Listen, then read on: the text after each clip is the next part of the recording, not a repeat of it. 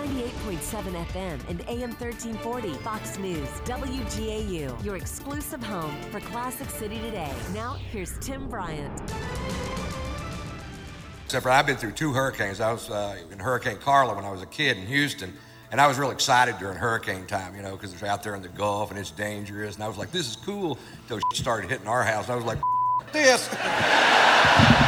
A funny comedian. If you're going to be a comedian, that's the best kind. Ron White there is timely as today's headlines, hurricane story. But anyway, they evacuate the Keys, and everybody leaves except for one guy who's going to stay there and tie himself to a tree on the beach to prove a point. And the point was, he said that at 53 years of age, he was in good enough physical condition to withstand the wind and the rain from a Force 3 hurricane. All right. Let me explain something to you. It isn't that the wind is blowing. It's what the wind is blowing. If you get hit with a Volvo, it doesn't really matter how many sit-ups you did that morning. Texas native, U.S. Navy veteran and comedian Ron White at the Classic Center Friday night with us this morning. Ron White, thanks for your time this morning. Oh, listen, thanks for having me on your radio show. Now, like I say, people from Texas, listen, you don't have to lord it over the rest of us. Not my fault I wasn't born in the best place in the country to be from, the state of Texas, and a Navy veteran. At what point did you decide, you know what, I can make people laugh for a living? When did that begin to plant its seed? Well, I had a little bit of a hard time figuring out what I could do because my skill set's so specific, and it's also so limited. I didn't figure it out until I was 29 years old, and the first time I walked on stage, I went, "Oh, I'm a comedian." I wish somebody would have told me. That would have saved me some time. And what's the pecking order there? I always say this about athletes, right? If you're a baseball player, you just play baseball until you're not good enough to play baseball anymore, whatever level that happens to be. How does that work for a comedian? I mean, you just tell jokes until people stop laughing, and then you go find some real job? Well, until they quit buying tickets, that's for sure. Yeah. And when they're, you know, my I've been waiting for this to end since it started.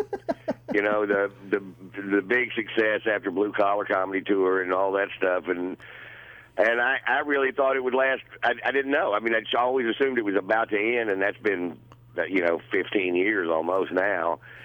And I guess because my fan base, well, they're big and they're baby boomers, so they're the same age as me basically, within 15 years, one way or the other, and we're aging at the same rate.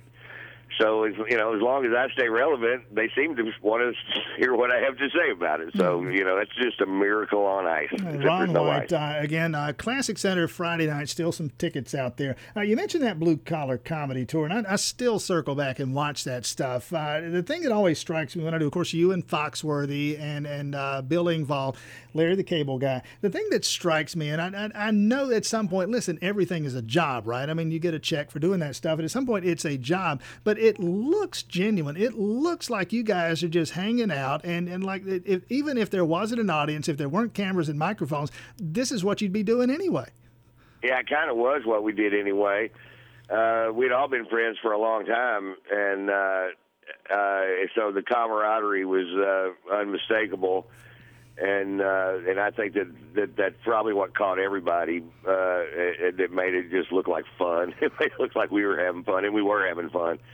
They're still great friends of mine. I'm doing Jeff's blog or whatever you call it Wednesday, so I'll be at the Punchline with him Wednesday during the day with a live audience doing whatever it is he asked me to do specifically. I forget what they call those things. But, Ron White with us. But everybody, a lot of people have them. But I've been wanting to do Jeff's for a long time, and so it was just it was a miracle. My whole retirement plan was maybe something neat will happen, and that's what happened. That was neat, and that's something's got to happen. Something's got to happen to make you famous.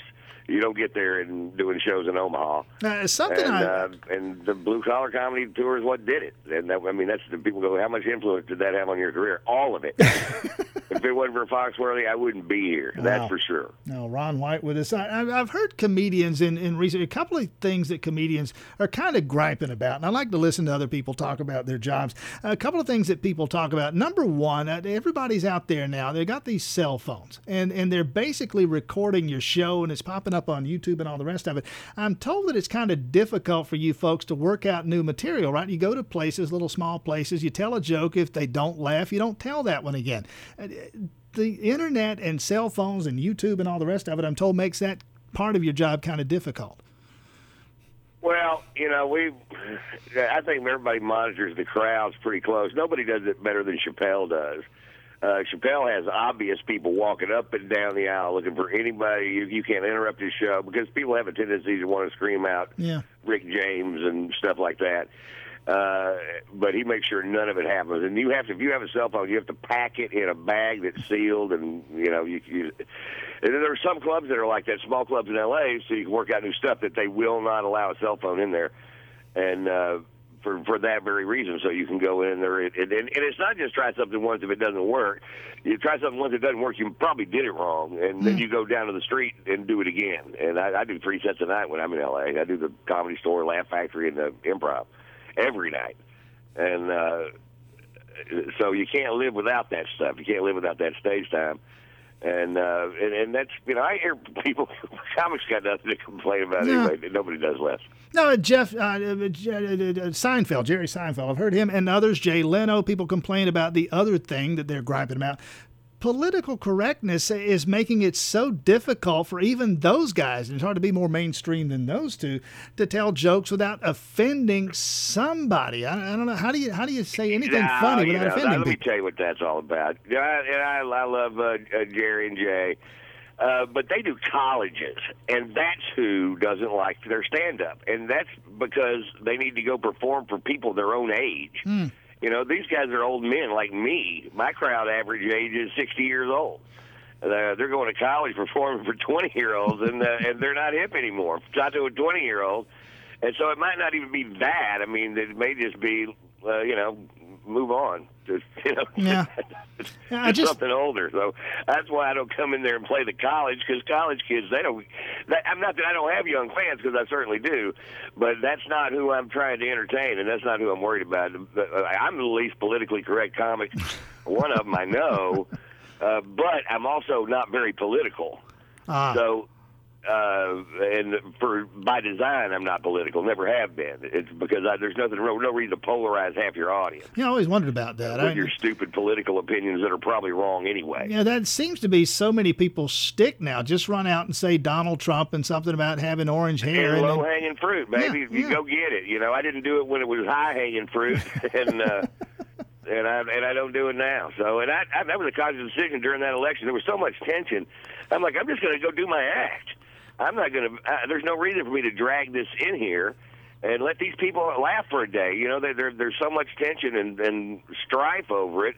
Why don't I just go up there and not necessarily shut up and sing, but shut up and sing? Yeah. Ron White. So why do I have to use that stage to support my political views and religious views? And I mean, I kind of say what I want to say anyway, but there's really no reason for me to become Bill Maher now. Let Bill Maher go be Bill Maher. He'll shut up and sing Friday night at the Classic Center. Still some tickets out there. Ron White, best of luck with this. Thanks for your time this morning. Thank you very much. I appreciate it.